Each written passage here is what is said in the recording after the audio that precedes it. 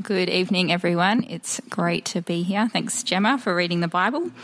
Let me pray as we prepare to look at this passage together.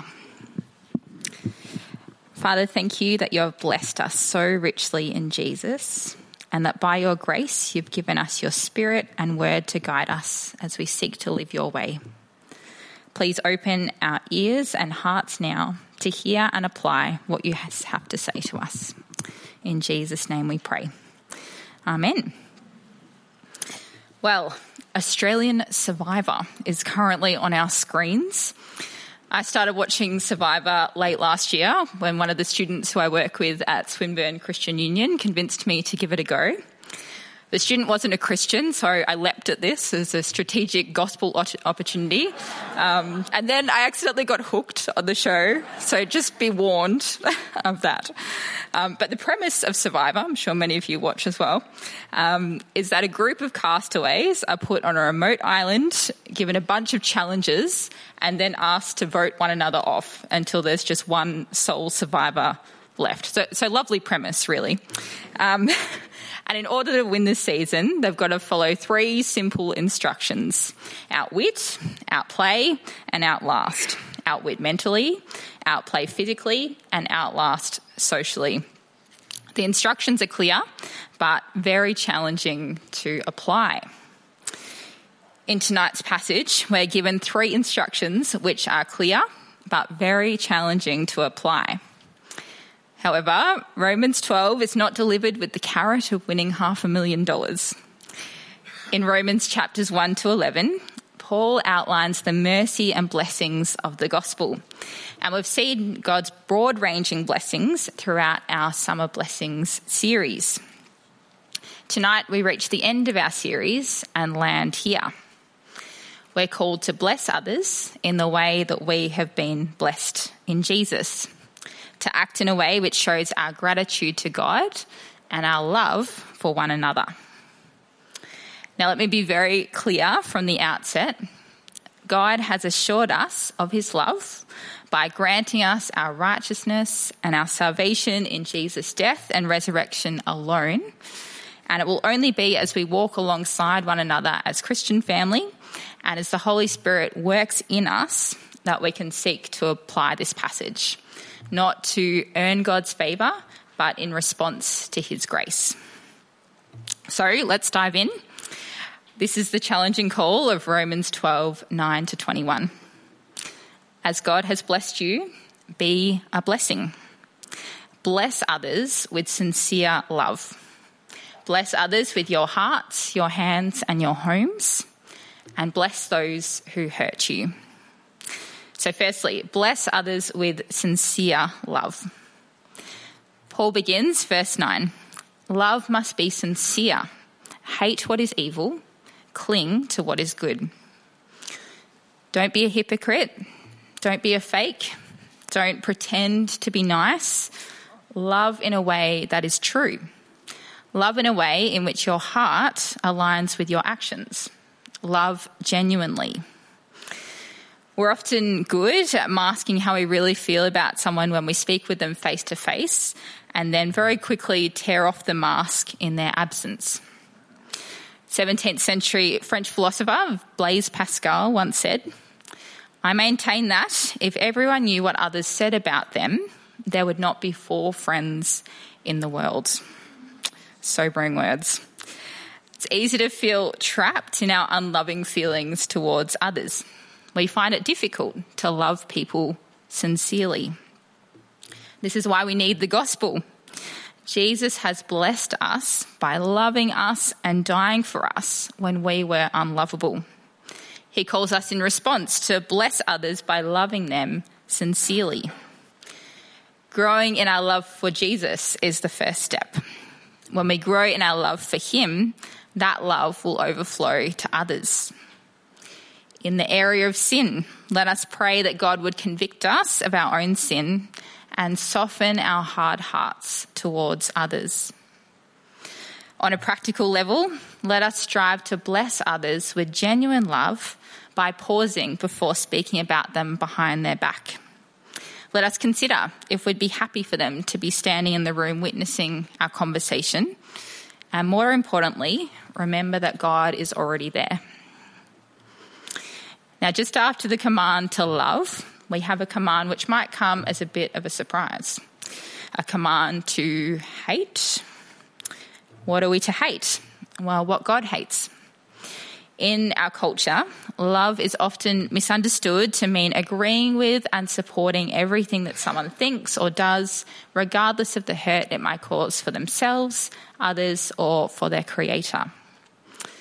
But that's not how God calls us to love. He calls us to operate on the basis of his moral order.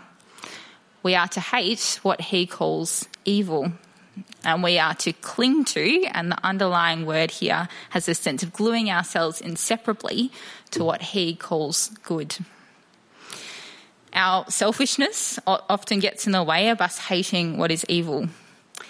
Perhaps we think we're blessing people by saying yes to everything they ask of us, even when they're using us in a codependent relationship. Or maybe we're afraid to call out our loved ones on their sin. In both cases, we make an idol out of the other person's affection or need for us, and ironically, our own selfishness gets in the way of blessing them. Christian author Rebecca Manley-Pippert says, "Think of how we feel when we see someone we love ravaged by unwise actions or relationships. Real love, genuine love, sincere love stands against the deception, the lie, and the sin that destroys." And again, we need the gospel to live this out. Jesus has loved us more than we could possibly imagine. Our full acceptance and value is in him. We don't need to desperately hang on to the affection or admiration of others in an ungodly way. The gospel gives us security in the love of Jesus and freedom to bless fellow believers by gently and graciously calling them back to cling to what is good, to his way of life and love. So firstly, with the blessing of the gospel, we can bless others with sincere love, hating what is evil and clinging to what is good. Secondly, verses 10 to 16, with the blessing of the gospel, we're called to bless others with our hearts, our hands, and our homes. So firstly, our hearts. Verse 10a, we read, "Be devoted to one another in love." Now, the underlying words that Paul uses here apply the relationships of blood-related family members to the Christian community. One translation says, "Love one another deeply as brothers and sisters." So I want you to have a look to your right and to your left. Just be brave for a second. I know it's scary. If you and those sitting next to you have put trust in Jesus, you are family, literally for eternity. Now think of the bonds you share with your biological family. The bonds of God's family go much deeper than even these. So love one another as such. Be devoted to one another as such. In verses 11 to 12, Paul makes it clear that we're to be patient in our love. He says, "Never be lacking in zeal, but keep your spiritual fervour serving the Lord. Be joyful in hope, patient in affliction, faithful in prayer." Now, these verses are embedded in instructions about Christian relationships. So the encouragement seems to be that when we're faced with difficulties and it's tempting to let zeal, spiritual fervour, hope, patience and faithful prayer lapse, let us bless our brothers and sisters by being models to keep giving our hearts to one another and to our God. In verse 15, we find further exhortation to bless with our hearts. We read, "Rejoice with those who rejoice, mourn with those who mourn." It's challenging to enter the griefs and joys of someone else. In doing so, we may have to recall our own sorrows or earnestly fight pangs of jealousy. It costs something to seek to feel what someone else is feeling and to authentically sit with them in that. It takes sacrifice. Once again, this is only possible with the gospel. As Christians, in the midst of suffering, we know the reality of the broken world, the present work of the Holy Spirit, and the hope of Jesus' future return. So within this framework, we can bless others by authentically sitting with them in their grief without having to belittle or deny it. Likewise, we can enter the joys of others without being torn apart by jealousy. Just to give you one example, take someone who's single and desperately wants to be married. They'll all likely still be challenging. When their friend tells them they're getting married, that person can genuinely rejoice. Why? Because God's story tells us that all earthly marriages are a temporary signpost to the ultimate marriage on offer for all in Jesus. With him as your main joy, you're freed to release your own grasp on earthly joys and to bless others by genuinely rejoicing with them. So, with the blessing of the gospel, we're called to bless others with our hearts, and next, with our hands. Blessing takes action. In verse 10b, Paul says, "Honour one another above yourselves." The ESV translates this, "outdo one another in showing honour." We're called to put others first. The Bible tells us that every single person is created in the image of God, which means that they are infinitely precious and valuable and should be honoured as such. Verse 13 encourages us to share with the Lord's people who are in need.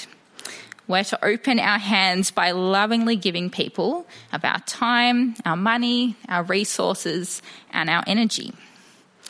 In verse 16, Paul says, "Live in harmony with one another. Do not be proud, but be willing to associate with people of low position. Do not be conceited." Real love is not self-centered. It doesn't concentrate on our own image, position, and needs, but on the needs of others. And again, it takes sacrifice. And again, we need the gospel to respond. The gospel blesses us with the reality that we are lost sinners who have been wholly justified and loved by God himself. We don't need to convince ourselves or anyone else of our value by associating with certain people. A couple of weeks ago, I was chatting to a guy on a train who had partied and mingled with the likes of Robin Williams, the Hemsworth brothers, and numerous reality TV celebrities. As Christians, our worth is not marked by those who we spend our time with. We don't have to hang out with certain people at school or be members of a particular club at uni or have particular people as housemates or be in with certain people at work or sit in a particular seat at church or be in a growth group with particular people to earn our value. The one we love most frees us so that we can love the outsider, the difficult, and the awkward. We've been blessed by God's acceptance of us, so we're able to honour and bless all by coming alongside those who are marginalised, whether that be by race, class, or vocation. So, with the blessing of the gospel, we're called to bless others with our hearts, our hands, and our homes. Verse 13 spurs us on to practice hospitality. Now, the word hospitality means love of strangers. Statistics tell us that on average, Australians only have 2 people in their homes per year who are not family. So let's be countercultural as the church. How can you, in the coming weeks, open your homes to those who you not only call family, but those who you see as strangers as well? As Christian author Rosaria Butterfield says, the gospel comes with a house key. This, Paul tells us, is what we are to strive for and seek after. It takes sacrifice. But the gospel makes it possible. God has flung open the doors of his home and welcomed us. So let's be spurred on by this to bless others in the same way. Now, throughout this passage, there's a call for Christians to love fellow Christians and non-Christians in the footsteps of Jesus himself. Throughout church history, followers of Jesus who have been so richly blessed by the gospel have blessed the world by starting hospitals, schools, universities, and numerous charitable organisations. So how can we, here at St Alfred's, continue to give our time, our money, our resources, and our energy to bless one another and our community? Just to give you one example, for our milestone 50th anniversary at St Alf's, rather than just acknowledging this internally, we wanted to celebrate God's blessings to us by blessing the community. So some people from St Alf's visited and brought morning tea to the Nunawading Police, the Box Hill SES, and the oncology unit at Box Hill Hospital, just to bless them and to say thank you for their work. Some people went down to Old Orchard Primary School and built veggie gardens. We also supported ministries like Dinner Tonight down the road at New Hope Baptist Church, which provided meals for those who needed them most, and Link, which is another organisation which helps those in the community. Here at S at 6, it's been wonderful to see the work of Blackburn Drop-In. I was here on Friday afternoon, and to see all the teenagers hanging around was so encouraging. There's numerous other things that happen. They're just a couple of examples. There's so many ways that we can bless our community with the way that we've been blessed by the gospel. But surely all this sacrificial blessing with our hearts, our hands, and our homes is damaging. In our culture, we're told to look after ourselves and that making a lot of sacrifices is unhealthy. But Romans 12 has a different message. Verse 1 of the chapter says, "Offer yourselves as a living sacrifice, just as Jesus sacrificed his life for us." If the way that we love other people comes at a cost to us, we've started to understand what it is to love like Jesus. But in all this, let's recall what Christian author Rebecca McLaughlin says. Christians are certainly called to sacrifice in response to Christ, but we are primarily called to accept his sacrifice for us. So, with the blessing of the gospel, we're called to bless others with sincere love, to bless with our hearts, our hands, and our homes. And thirdly, and arguably most radically, to bless those who hurt us, verses 14 and 17 to 21. Here we find the uniquely Christian and extremely challenging action of loving your enemy. Verses 17 to 21 are summarised well by their opening and closing statements. Do not repay anyone evil for evil. Do not be overcome by evil, but overcome evil with good. Evil does not defeat evil. Good defeats evil. The only way to defeat evil is to forgive and love people. The instruction of verse 17b, be careful to do what is right in the eyes of everyone, has two benefits. It hopefully protects us from lingering feelings of hatred or pride, and it encourages a softening in the heart of the one who has hurt us. Verse 20 says, our good deeds and words could heap burning coals on their head, meaning that repentance may occur. So we're called to forgive. But how? Well, the passage gives us 4 practical steps. Number 1, don't avoid the person who has hurt you. Verse 18, if it is possible, as far as it depends on you, live at peace with everyone. Now, occasionally, avoiding someone is the right course of action. Someone may be so dangerous that having anything to do with them would invite them to sin. But in many cases, our own actions will be sinful. So a helpful question to ask ourselves is, am I avoiding this person as some form of payback or as a measured response aimed at blessing them in some way? 2, we're called to bless with our words. Verse 14, bless those who persecute you, bless and do not curse. So don't gossip about people behind their back, speak respectfully to them, and find thoughtful ways to wish them well. Number 3, bless them with your actions. Verse 20, if your enemy is hungry, feed them. If they are thirsty, give them something to drink. Bless the person who has hurt you by doing thoughtful things for them. And number 4, resist the urge to take revenge. Verse 19, do not take revenge, my dear friends, but leave room for God's wrath. For it is written, it is mine to avenge, I will repay, says the Lord. We often want to make people pay for what they've done to us. But interestingly, even psychological scientists have found that instead of quenching hostility, revenge prolongs the unpleasantness of the original offence. Instead of delivering justice, revenge often only creates a cycle of retaliation. And this makes complete sense because evil can't defeat evil. Only good, and ultimately our good God, can do that. The gospel tells us that there's a perfect judge who can be trusted to make all things right. And the cross shows us how seriously God takes sin.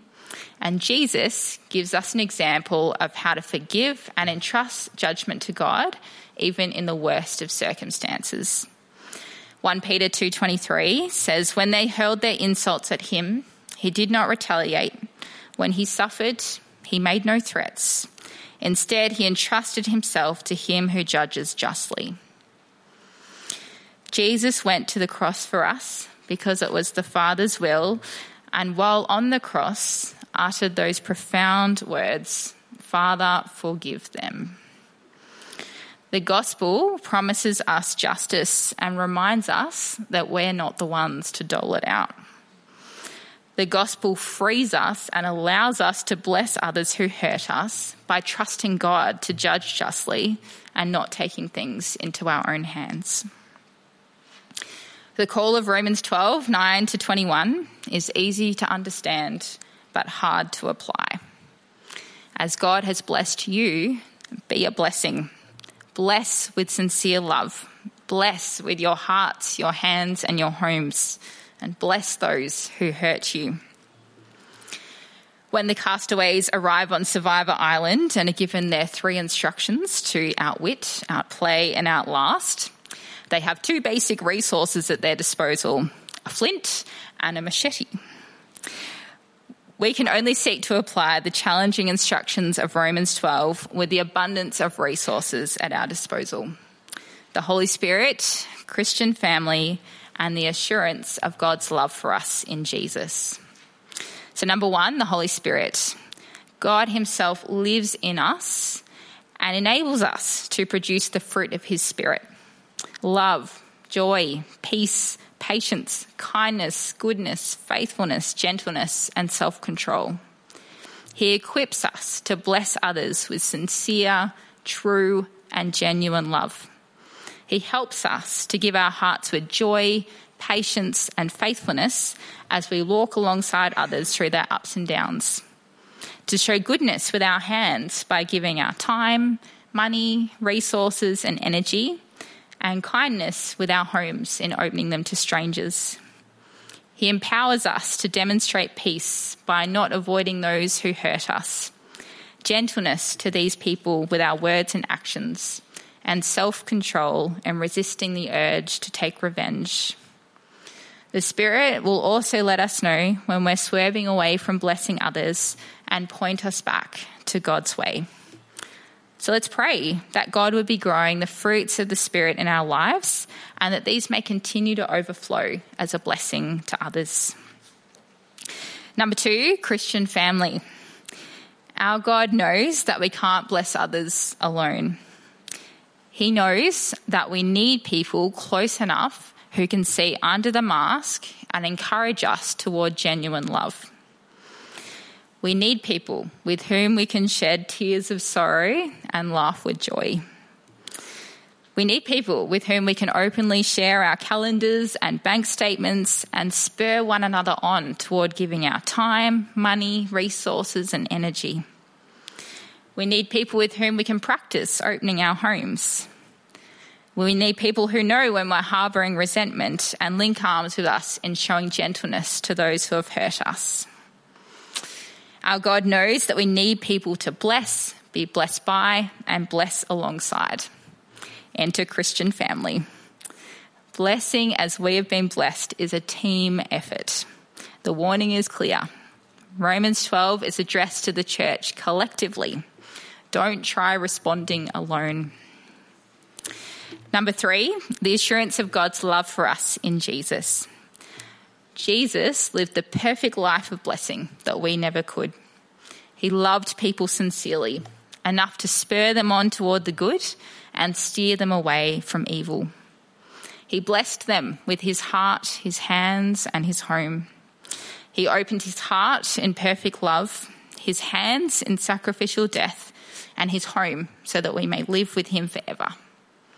Finally, he offers forgiveness to all who put their trust in him.